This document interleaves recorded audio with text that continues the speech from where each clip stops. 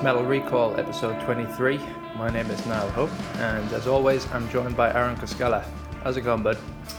It's going good. We're long overdue for one of these. Certainly are. Well, it's your turn at the wheel for this week, so what are we listening to, and why did you choose it?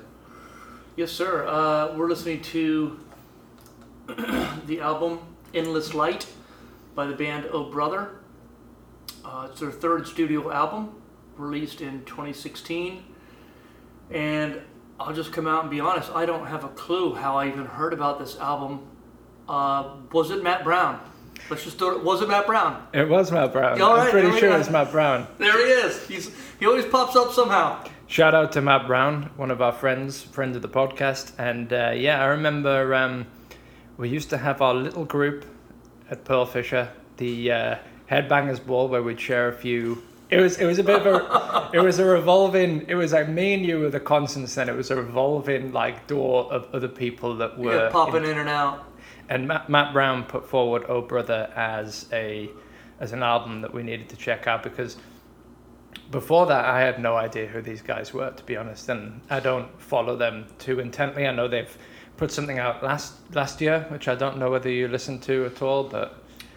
No, I mean, I'm guilty of not really, like a lot of these albums, sometimes when something pops in and out of my world, I may not ever go back and listen to the earlier stuff or the later stuff, but I have dabbled in some of the new stuff, but it just doesn't compare to this album. We'll get into it, but this album is unique in that sense. But shout out to Matt Brown, here we are. Thanks, Matt. And what was it about this album, I guess, that made you think this would be a good one for me and you to discuss? I think it's an absolute masterpiece. I think it's a gem. Without revealing too much too early, it's got again, we use this all the time. It's got dynamic range, but it does something.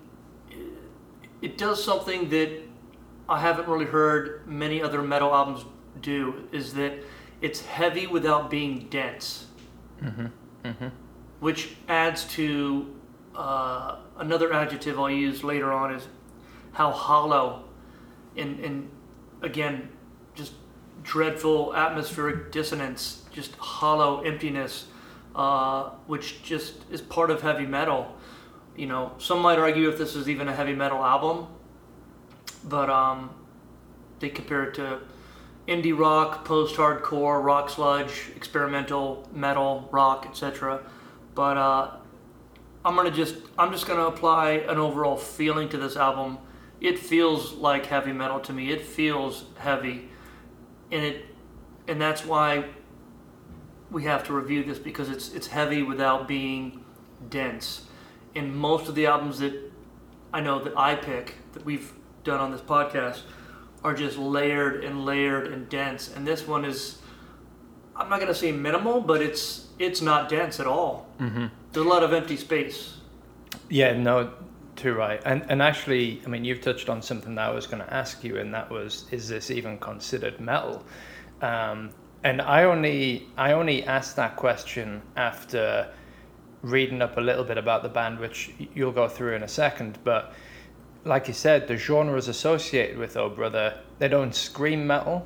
They kind of post rock, whatever post means. I'm never quite sure. But I think, like you said, the feeling that you get from this album, it's heavy. It's heavy without it. It's not heavy guitars. It's not like heavy screaming. It's not a lot of the things you would traditionally associate with being metal. But the feeling that you get from the album, to me, makes it feel kind of metal in a way, if that makes sense. Yeah, 100%. I've got a whole laundry list of adjectives, and if anything, it's appropriate for the month of October, because it's a haunting album. It just feels daunting, evil, and hollow. Every time we do one of these podcasts, I just do a stream of conscious bit at the very beginning before I get into anything. The year, the history of the band. They're dark. The lyrics are misanthropic.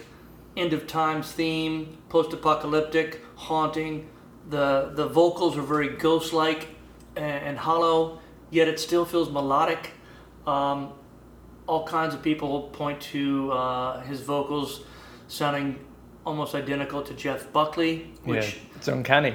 It's uncanny. The guy's got a sweet, beautiful voice, but when you apply it to the instrumentals of this band, it sounds haunting and just the eerie guitars create like a dystopian dissonance, a dreadful atmosphere.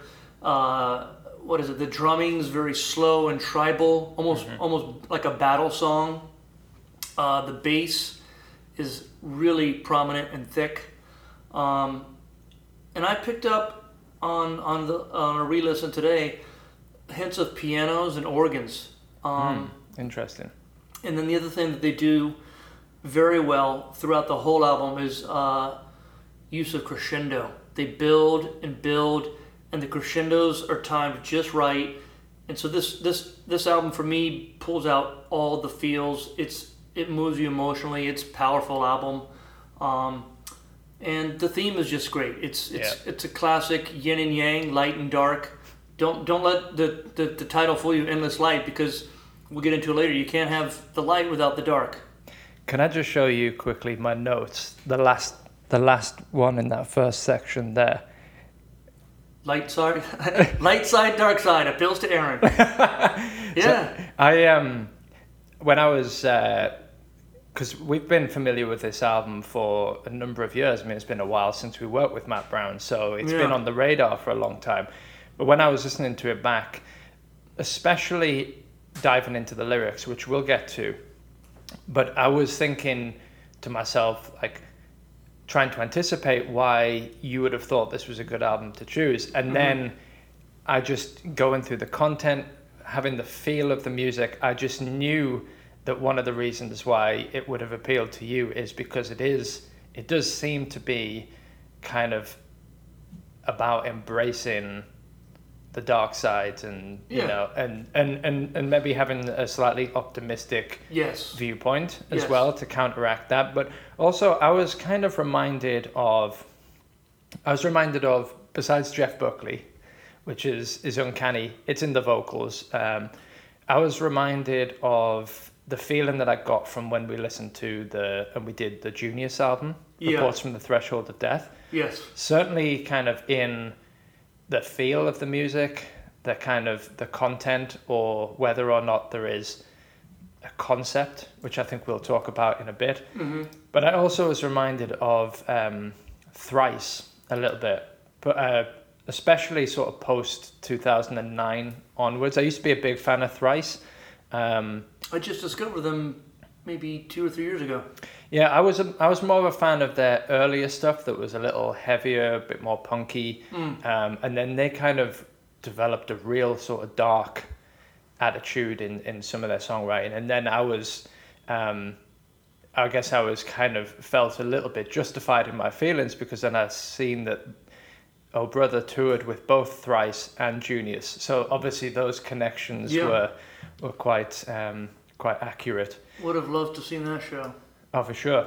Well, we both discussed this before. There's not a lot to go on when you're looking for information on the band, but if you wouldn't mind, just give us a little bit of a background on these guys and what they're all about. Sure. I'm just jumping off the Wikipedia. Oh Brother is an American rock band from Atlanta, Georgia.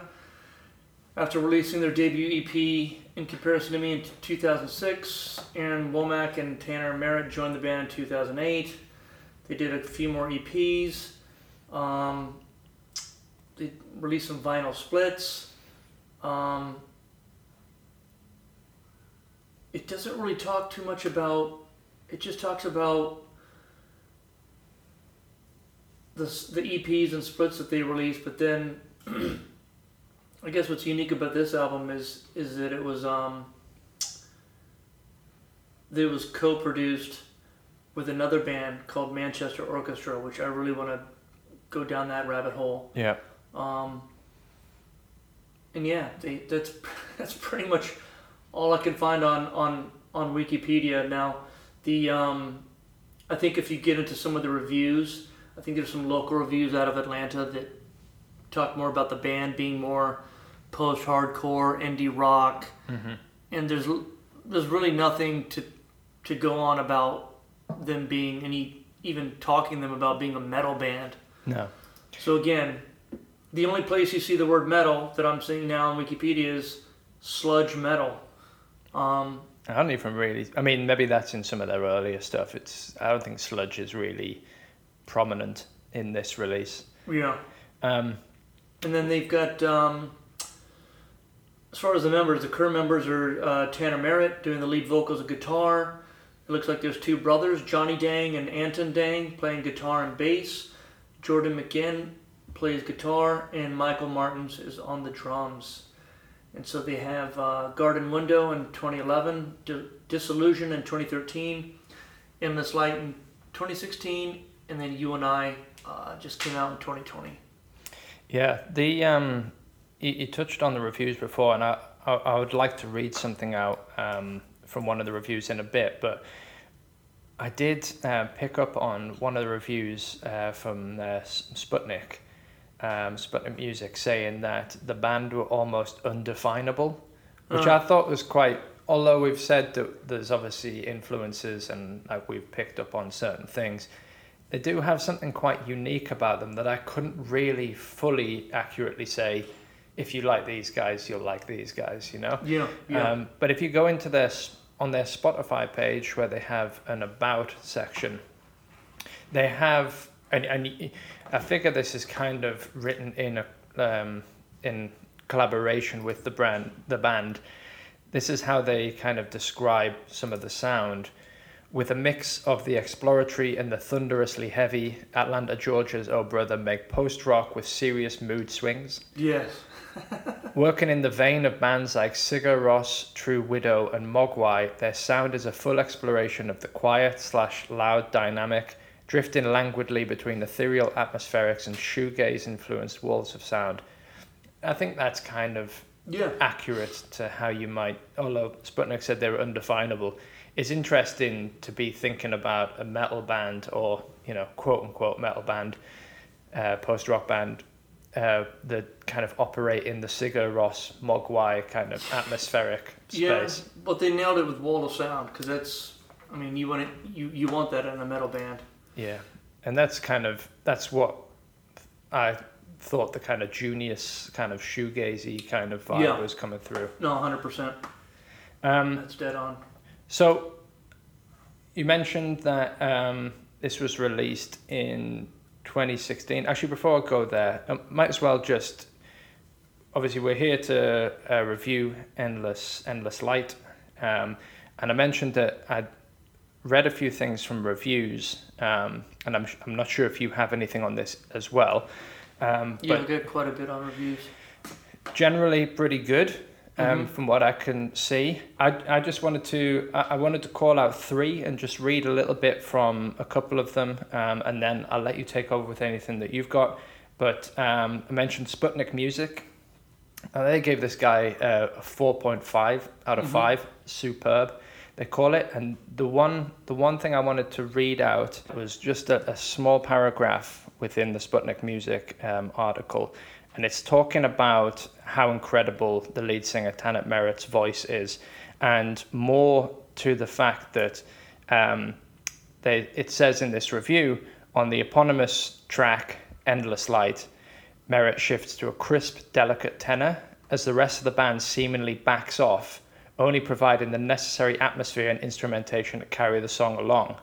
It goes on to say, that's no knock against the band either. It's reputable, in fact. It takes a certain degree of skill and confidence to know when to back off and when to give it your all, and it's clear they have both of those in spades. And I thought that was really telling, because we'll get into our thoughts on the album later, but all of the music in this album, guitars, bass, drums, any additional instrumentation, I think is completely in service to the melody, the message, and that is such an interesting observation that they do back off and allow the lead singer to carry this through. And it does feel like a very, very personal album because Yeah. of that, and Yeah. I think that's a really interesting way to take it. Now you mentioned Bring the Noise UK, which was good. Metal Revolution, another review that I read, 90%. Yeah. So obviously continuing the stream of great reviews, and Bring the Noise UK, I think gave it a 7.5 out of 10. And one of the things that they said towards the end was that one thing I wanted to read out from here was that this kind of came directly from the lead singer Tanner Merritt. Yeah. He said, in the run-up to the album's release, vocalist Tanner Merritt said that the band had been obsessed with the use of empty space, which is something that you mentioned, as an instrument, deliberately cutting parts they didn't feel were necessary rather than piling them up on top of each other to create as much noise as possible. And I think that's, again, we'll get into this in more detail later, but I think that is that's such an interesting take, and something that I think is ultimately so rewarding for the album, that this doesn't feel like an overly complex album. No. And in fact, the songs are really, really short. Like, the majority of songs are clocking in around about 4 minutes. Mm-hmm. And what they do with so little is really impressive. And they're not like trying to, like, this album feels epic without a song besides the last one having to be 7+ minutes or something like that. Was there anything you wanted to touch on in reviews, or is that kind of capture your thoughts? I had similar notes. If anything, it was that was my first one from Bring the Noise, and how they were able to like you said, they were obsessed with the empty space, but they were still somehow able to create the dark, brooding atmosphere that permeates the whole album, while also allowing each track space to breathe. You said Metal Revolution. I just took the final words from that review, rewarding on all levels. And then I even took a deep dive into Amazon, where J. Taylor Harris, if you're out there somewhere, he gave it 5 out of 5 stars, and he said quality through and through.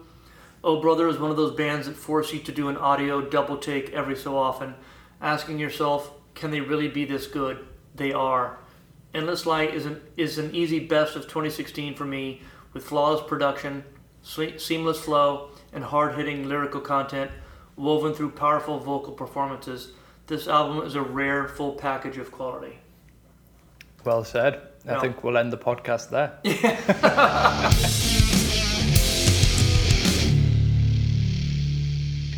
Let's move on to the year that this came out, 2016. I've got a few notes, well, more than a few, because there's Have quite a lot. Have we done 2016 before? No, I think besides our pandemics podcast, which we didn't go into as much. It's Pandy Podcast. The Pandy Podcast. Thanks, Simon. We didn't go into any detail in that one like we normally do, but I think this is the most recent year that we've tackled, maybe? Really? Pretty sure. Yeah. I can't remember going much further on, nothing within like the last 5 years anyway, so 2016. I'll go through a few things. If you spot anything that I miss out, because there's a lot in here, just throw it in there. I'll start with bands that were disbanded, or at least one that was disbanded that I care about, and that is Bolt Thrower, a recent find of mine. I mentioned that it's always sad when you get into a band and realize they're no longer going. They disbanded this year, and then kind of into a few more events that happened. Black Sabbath announced they will embark on their final tour. I did hear rumors that they might record again, so you know how these things happen. These retirement tours never end up being retirement tours, do they? But then on April 16th and April 23rd, Guns N' Roses reunited with Slash and Duff McKagan for Coachella, and they're back together now, releasing music and touring as we speak. Some unfortunate deaths this year as well. Always sad to read these out, but Nick Menza, who was a former drummer of Megadeth, died from heart failure at the age of 51. Brandon Farrell, also a former drummer of Municipal Waste, died, and Tom Searle, who was a guitarist for Architects, died of cancer at the age of 28. Jesus. Which isn't nice. But notable releases that stood out to me from this year, obviously just mentioned Black Sabbath reuniting for their tour. They put out an EP called The End. Megadeth released Dystopia, which I think brought them a Grammy. Good for them. Rotting Christ, this one's for you and Simon, released Rituals. Nice. Anthrax released For All Kings. Just making my way down here. Killswitch Engage released Incarnate. Amon Amarth released Jom's Viking. Are you familiar with that one? I can't keep up with those guys. Yeah. I mean, I got my favorites by them, but yeah, they're just cranking out the Viking jams. Deftones released an album this year called Gore, which I'm not very familiar with. I've been kind of in and out with those guys for pretty much the entire time I've been listening to music. But Rob Zombie released a very typical Rob Zombie sounding album, the Electric Warlord Acid Witch Satanic Orgy Celebration Dispenser. Architects released All Our Gods Have Abandoned Us. Death Angel released The Evil Divide. Band that I'm into, Volbeat, they released Seal the Deal and Let's Boogie. And then probably the biggest one from this year for... Props to you for introducing me to Architect, because that album's a flipping masterpiece. I don't think that was me that introduced... No? Maybe your brother? It would have come from my brother. I think it was your brother, yeah. Pretty much any album that I choose here was introduced to me by Dom. You don't know what's good. I don't know what's good. But probably the biggest one for you this year, Gojira released Magma. Horrible. Absolute garbage. Yeah. Shout out to our friend Simon for subjecting us to Infant Annihilator. But they released the Elysian Grand Evil Galeriarch this year. Will never be the same. No, not after about 8 viewings of that video, which has left me scarred. Even though we keep telling him that we don't want to watch it. Hey, shout out to Simon for that one. Trap Them released Crown Feral. Yep. Another band that we've reviewed. Might have been their last album, yeah. Oh yeah, I think you might be right. Yeah. Opeth released Sorceress. I remember when we did our top 5 of the decade. That was on Christian's list. Mm-hmm. Suicidal Tendencies released World Gone Mad. Lots of releases this year. Another one for you here. Car Bomb released Meta. Yes. I'm pretty sure you would say is a Christ, it's been that long? Yeah. So good. One of my faves, Testament, released Brotherhood of the Snake. 2 more, In Flames released Battles. And the biggest one for me this year, Metallica released Hardwired to Self-Destruct. Nice. Yeah, so big year. Gojira the biggest one for you that year, mate? Oh, 100%, easily. Despite being more, not that we're reviewing Gojira, despite being a little more commercial than their older stuff, I mean, Magma is, they were at their high point, so yeah, 100%. This must be... I think I saw them perform 3 times that year. Well, you saw them once with me. Yeah. We went to see them at Brooklyn Steel. Because this was the year... My girlfriend got a concussion in the basement of Webster Hall when they filmed a video. A light got knocked off the ceiling. That show was ridiculous. And then I think I saw them at, where is it on the west side? Brooklyn Steel, Webster Hall, and then what's on the west side? I saw Iggy Pop there. Terminal 5? Terminal 5, yep. Yeah, 2016 was the year that I came to America. And then I think Gojira was probably the first metal show that I saw over here, because if you recall that we also went to see Craig David at Terminal 5.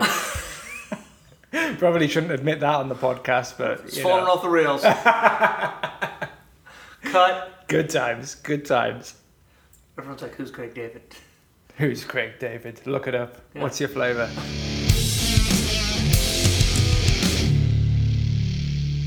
Let's little sideways step. Let's talk about the artwork before we get into our thoughts on the album. Interesting piece. I'll kick it over to you, just to kind of talk us through it a little bit from how you interpret it, anyway. Yeah, I guess the way I interpret it is, I like to, again, I'm a lover of paradox and juxtaposition, and so for an album called Endless Light, it's mostly white, but within this triangular icon, which sometimes, I don't know why it's a triangle, I don't know if it's a pyramid, I don't know if it's considered some sort of sacred art, but emanating out of that circle is what looks like a black hole. It's very a la Architects, that album cover as well. Same album, I mean, same year. Same year, yeah. And so, black hole, abyss, a whole swirling thing going on. I think it's perfect for this album because it's clean, it's minimal. It's got the light element on the background being stark white, but what you're looking into is a black hole, which, you know, for whatever reason, who knows what the album's really about, but it's definitely personal and it deals with the dark side. It's just a nice visual representation of that dichotomy of light and dark. So it's clean, it's simple. I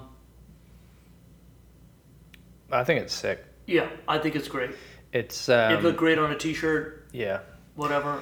I mean, I interpreted it the same way as you. It's that kind of, it feels like something that's swirling, drawing you in, but there is the light in the middle of the dark. Because Architects was like I think it was like an eclipse. Yeah, like it looked more like an thing. eclipse. Yeah. More stark. Whereas this is like it's sucking light in, but there's still light in the dark, and it's just more overlapping. Yeah.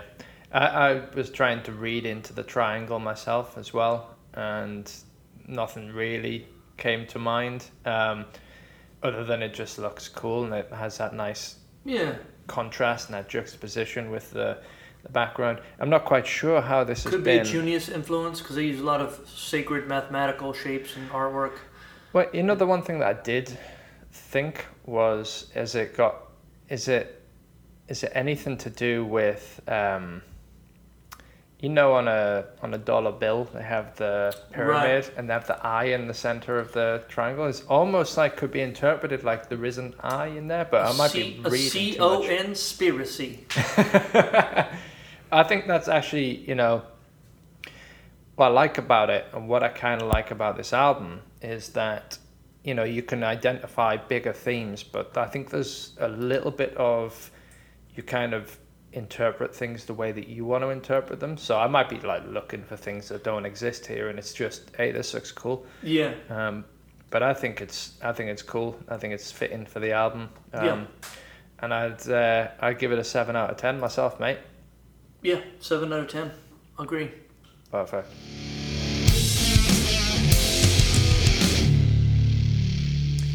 All right.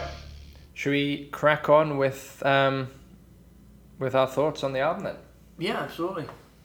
All right. So I'll kick it over to you first. You've already mentioned a little bit about, I know how you're going to feel about this album and why you chose it, but what is the highlights? What are the things that really hook you into this album? Hands down, it's definitely the vocals. I think, it's twofold. It's not just the vocals. It's the, again, someone that relishes in paradox, and just embraces both sides of the story, so to speak. The beautiful Jeff Buckley-esque lullaby vocals contrasted with this doomy, sludgy, dissonant instrumentals. I mean, it kind of reminds me, completely different genre, but it reminds me of the Acacia Strain album Slow Decay. Mm-hmm. There's always something eerie going on in the background with the guitarist. Yeah. I'm not a musician, but you get your lead guitar and then your Rhythm. So someone's holding the rhythm, but then there's somebody in the background just playing this eerie, dissonant tone that just never lets you get comfortable throughout the whole song. Yep. And that's what brings the haunting element. That's why I think that this album, the Acacia Strain album, Slow Decay, they could be great for like a horror soundtrack. It's just something eerie going on, but it's not. Yeah, it's just again, it's the contrast of these ghost-like hollow vocals with these eerie, dissonant, dreadful guitar tones and sounds, and then the drumming. It's just slow and tribal. There's not a lot of fills. No. Not busy. Not a lot of busy going on. But he's hitting them hard, and it's just tribal and battle, like you're going into battle. And every song, in most of the album encapsulates all of that in each track, and it's got a nice intro, middle section, great breakdowns, a build and a crescendo, and then it just kind of ends nice and it's just done. There's nothing too overly fantastic. Well, we kind of touched on this in while we were talking out the reviews as well. I think that there is, like that review said, there is a lot of merit in playing with such restraint. Like you said, there's no fills on the drums, there's no guitar solos, there's no showing off. Yeah. But that doesn't mean that this isn't technically as excellent as a band that does all that kind of stuff. Like, you're not going to go see this band and they're going to do have a drum solo section and a no, well said. Yeah. It's all about everything works in harmony, and yes, the vocals, I think, are the championed. They champion the vocals for sure. It's the standout part of this album for me as well. Just like you said, I think that's a total triumph. I think that the like the highs, the melodies, like the emotion and the weight, like that is communicated is really what's really at the core. And I said this before, but the rest of the musicianship is all in service to that overall melody, even when there's parts when there is no vocals, which are few and far between, because we talked about how short the songs are and how economical they are with their time. Yeah. Even when the guitars do break away, it's to play like a melody that just kind of furthers the track.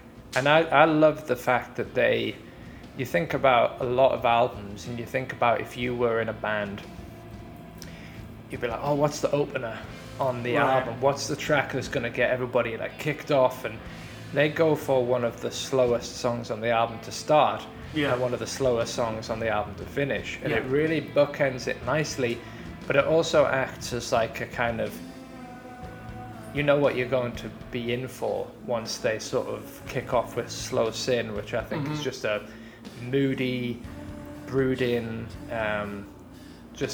moody and broody, just to kick things off. And I think it creates a feeling that this album just continues throughout the rest of it. Yeah, well said.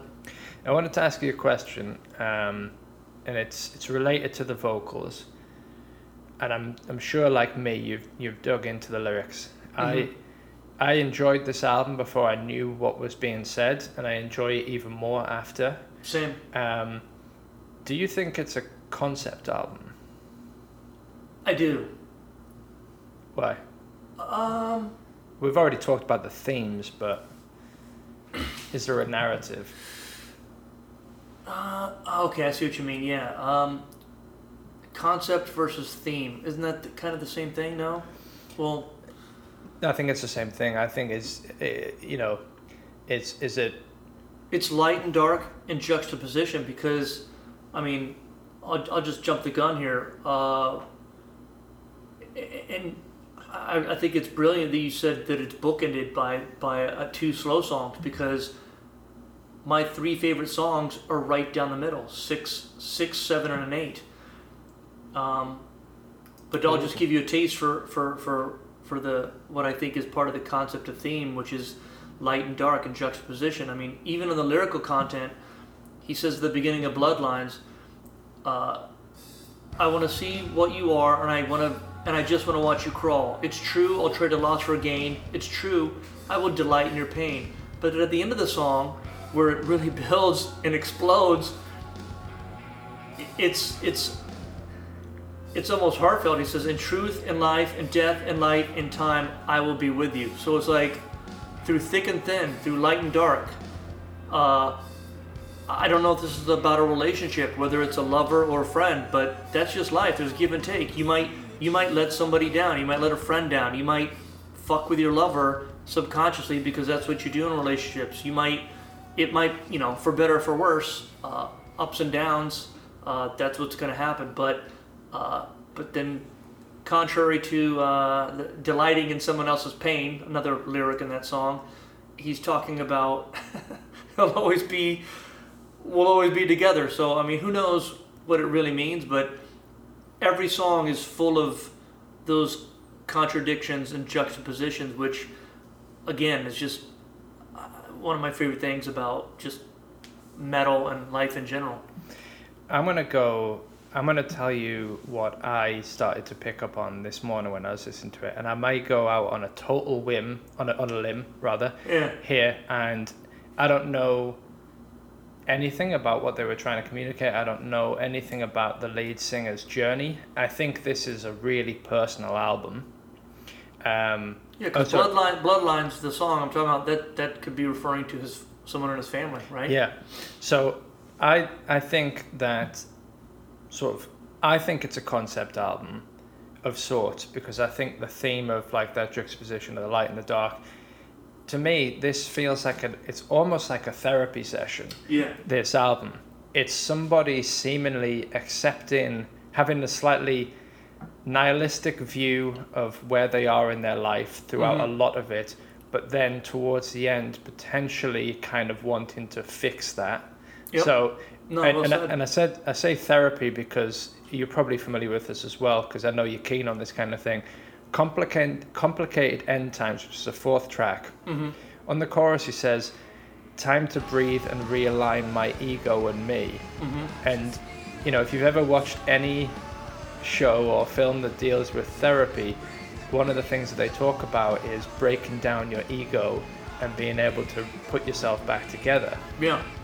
Now, there's a lot of that in this album. Yeah. I started to read a little bit deeper, and I started to think, is there two things going on? Is he hitting rock bottom? Is there a bit of about drug addiction in here that has brought somebody to that frame of mind? You look at Slow Sin, the first one. That's it. There's waiting in line for a chemical to fix it. Mm-hmm.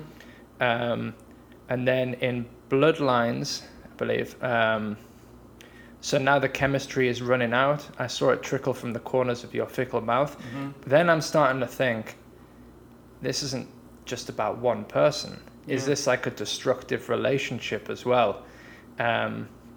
Because that kind of goes into, like, at the end, like you said, in truth, in life, in death, in death, in light, in time, I will be with you. It almost feels like there's somebody else. And actually, the one I wanted to talk about was the 10th track, the penultimate one, I Am Become Death. Yeah. And so good. No, you're never alone. You see it all wrong. I'm going to rise up and carry you home. So there's I am the drug in your veins. Like there's other times that kind of comes out that, I don't know, I might be completely reaching for something that isn't there. But I quite like that about this album, because once Endless Light, number 7, enter my blood and raise me up. Mm-hmm. Like, I don't know, I mean, you could read that as somebody is taking something that's going to make them feel better. So I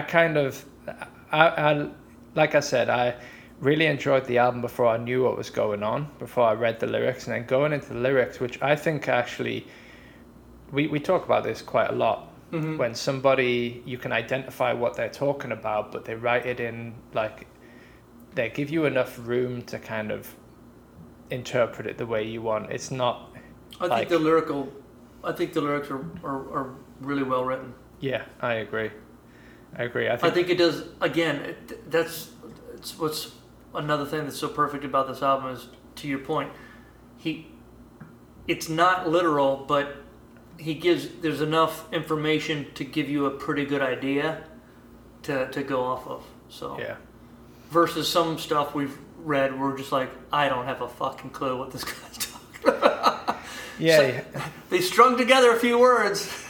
Yeah. But I don't know what the hell he's talking about. Well, you either have that, or you have the what we encountered when we did Formation of Damnation by a Testament, where it's like literally like referencing September 11th, and like it was almost like literal, singing a news report. No, this is poetry.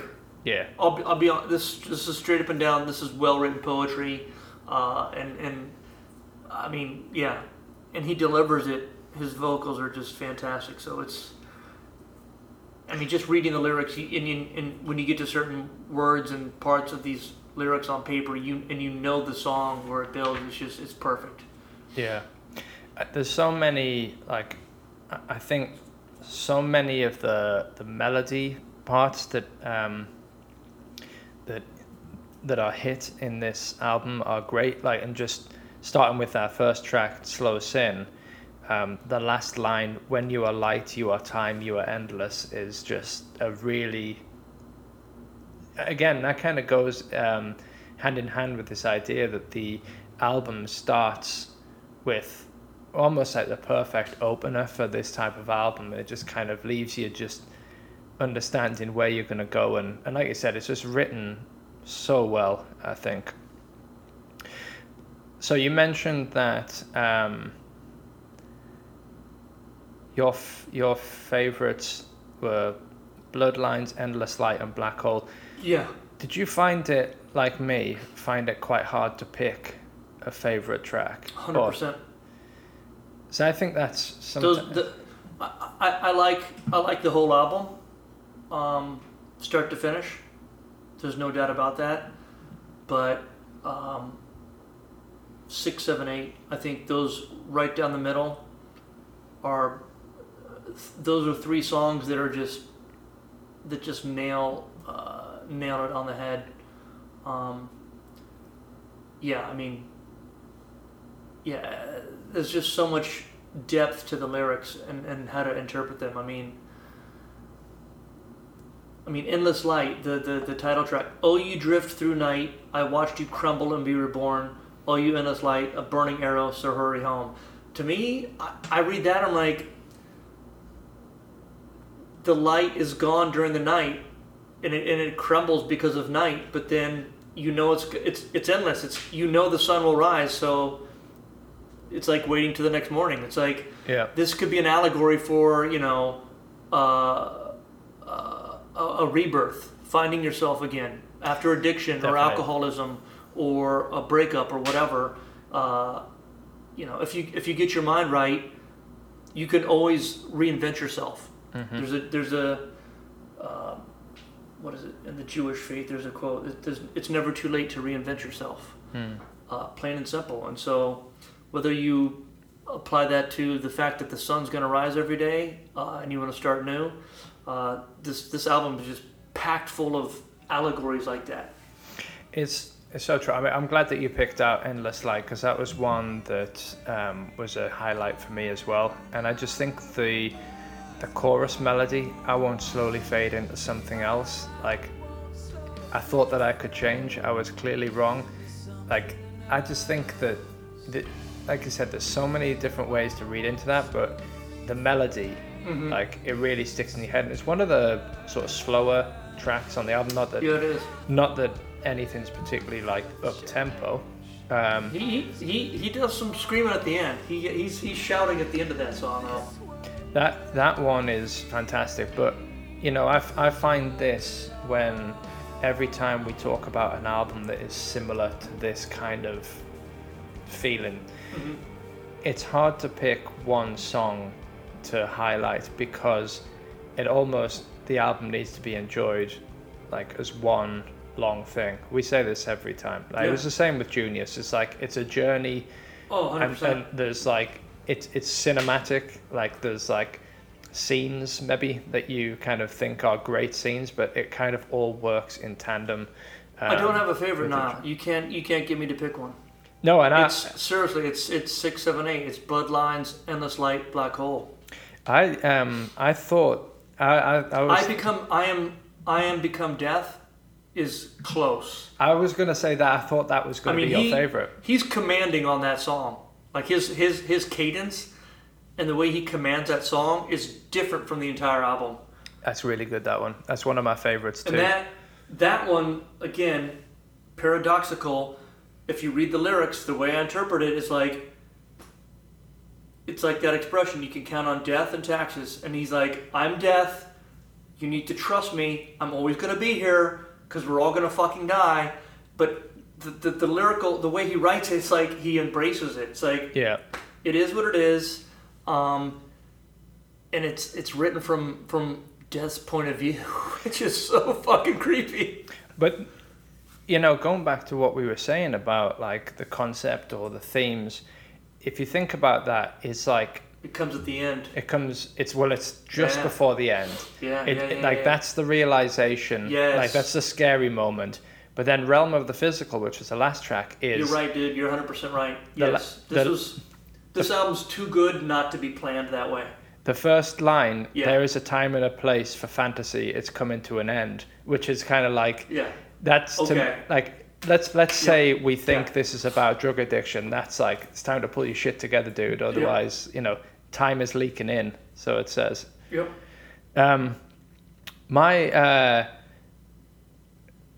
Beyond my favorite, I think, if I, gun to my head, I had to pick one. And again, it's like, it's as fine as a cigarette paper, as they say, between the tracks. I think it would be Black Hole. Because I agree with you. I think that run of the middle tracks is like where one after another is just like there's a hook in every single one of them. But I think Black Hole for me was probably my favorite, just because I think that the chorus and just it kind of just takes it to another level. There's like the pre-chorus where he says, I was wrong to pretend this wasn't happening yet. I was wrong to bury my head, which is amazing. And then I think what maybe you might describe as a chorus, you lead me into the night and I will follow you down. Yeah. There's a black hole at the end of the tunnel. That's like, that's just like Black Hole. It's so apt for that song. It's just really kind of drawing you in, and like, it's like the depth. An echo trying to reach you, a fool's hope at the end of the tunnel. Yeah, dude, it's definitely, what's kind of interesting is that despite the fact it's called, it goes back to that juxtaposition, like you said, it's called Endless Light, yet it's so bleak. Like this whole album, if you read into it, is so bleak, and yet it doesn't sound so bleak. Doesn't seem depressing. It's kind of like, again, right. I keep going back to it. It's kind of like Reports from the Threshold of Death. It's like there's an element that it feels uplifting, right? Weirdly, but it definitely is a bleak album in terms of the context, the content. But that's again, no, you're 100% right. It's another reason I love this album, because I listened to it in its entirety almost every time I listen to it in its entirety, every like 2 or 3 months, and I think I've definitely taken a dive into the lyrics, but never fully like I did today for the review. And so again, if anything, it's just more to look forward to in reinterpreting the lyrics every time I listen to it. So if you were being critical, is there anything that you think is less than successful about this album? No. Interesting. Well, then let me play devil's advocate. Coming Yeah, from the I other mean, side. someone's got to. I mean, I guess. Yeah, let me think about it. But you go ahead. I'll think about it. I think that it's the same. It's the same thing with. I think one of its biggest strengths. Maybe is, some same like Junius. Yeah, I think one of its biggest strengths is one of its biggest weaknesses as well. That when you're that familiar with the concept, Mm-hmm. it can feel a bit repetitive at times, and I think there's at least half of the album leads a lot of the melodies with I. Like if you listen back, Yeah. you listen back, in quite a lot of the tracks, and you can. I to be honest, like I will contradict that, or at least counter that point by saying, I don't feel like the music, like the songs, sound the same. Like, I think there's enough interest. I've caught myself as well. I'm like, this is so good, and there's a continual theme, both lyrically, instrumentally. It's consistent. Yeah. But is it same? I don't. Maybe you called out the whole I bit, but if it is a reflective piece, you're gonna be referring to I a lot. But yeah. Well, that's why I said like it's a huge strength. Yeah. That it is so personal and that there is such a consistent theme, but it's also it could detract because there's not a lot of variety, let's say, in the subject matter, but that's an intentional choice. So like you can't be too critical. It's just if you want it to be. It's a good thing the album wasn't too long. And that's yes, absolutely, and that's what I've got written down here. The songs. Christ, because if it went on forever, we'd be saying something entirely different right now. And I remember feeling the same way about Junius. Like it did drag at times. Junius can drag, yes. Whereas this is 50 minutes. Like I think that's around almost a perfect time 40, for an 45, album. Yeah. And the songs are short enough. They're also quite different from one another. It's just that you can pick up on the themes and their wall of sound isn't as big as Junius. They're much bigger wall of sound. And yeah, just go back and read the lyrics and see how many times the I got three songs in front of me. I. I mean, it's in the chorus as well, man. Yeah. It's the choruses as well. Yeah. I mean, one of the tracks is called I Am, so there you go. Yeah. So I think that would be the one thing that I would sort of say, and maybe because of the nature of the album, it's not as accessible in a sense. But I mean, those are kind of more minor critiques. Yeah. To be honest. All right, dude. We'll wrap it up for us. Any last thoughts, and what's your rating out of 10 for this bad boy? This one gets this is tough. I'm somewhere between a 9 and a perfect 10. Oh wow! Yeah, I think. Holy shit, dude! I just think whatever they try to do in this album, they're absolutely 100, almost 100% successful. And so, as someone that again thrives on change, appreciates juxtaposition and dichotomies, they could have add a little more spice. Maybe more pianos and organs. Did you hear the organs? I didn't, to be honest. I'll have to go back to which song it was, but there's some parts that had organs, which reminds me of Enslaved. Mm-hmm. Anyways, but yeah, I just think this album, it's also rare these days to discover an album with this many tracks, and I love it from start to finish. Mm-hmm. No, I think that's very apt. It's also like discovering like a cool bar or place to go on vacation and you don't want anyone else to hear about it. Like I like this album so much. of course, I want everyone to listen to this album, but I also know it's not accessible and for everybody. So I like that, and I like holding that close to me. I just think it's a great album, so it's a 9 out of 10 for me. And shout out to Matt Brown for suggesting it. Anyone else that doesn't think the same, well, it's your loss. Well, I'm going to come in to the same that I gave the artwork, and that's a 7. I think that I do think this is a really, really good album. I think for all of the reasons that we said before, like if you're into melodic, like heavier melodic music, like you can't go much wrong than this, and you don't really need to know what's going on in the tracks to really enjoy it. But if you kind of go down the rabbit hole and put your own interpretation on it or read into it like we have done, it's a much more rewarding experience. I think it does kind of suffer a little bit from the repetition at times of the you know, we mentioned it, the eye, and I think just like these kind of albums in general do feel slightly less accessible, and then it just comes down to a little bit of personal taste. But sure, I do think that, you know, it's maybe that's the shoegaze element they're describing. Maybe. Yeah. But it's a really good listen. I've really enjoyed kind of digging into this, and it's been a really fun discussion. So somewhere between a 9 and a 10 for you and a 7 for me. Yeah. Pretty good. Yep. Moving on from that album, Oh Brother actually released an album last year called You and I in 2020, which we'll need to have a little listen to.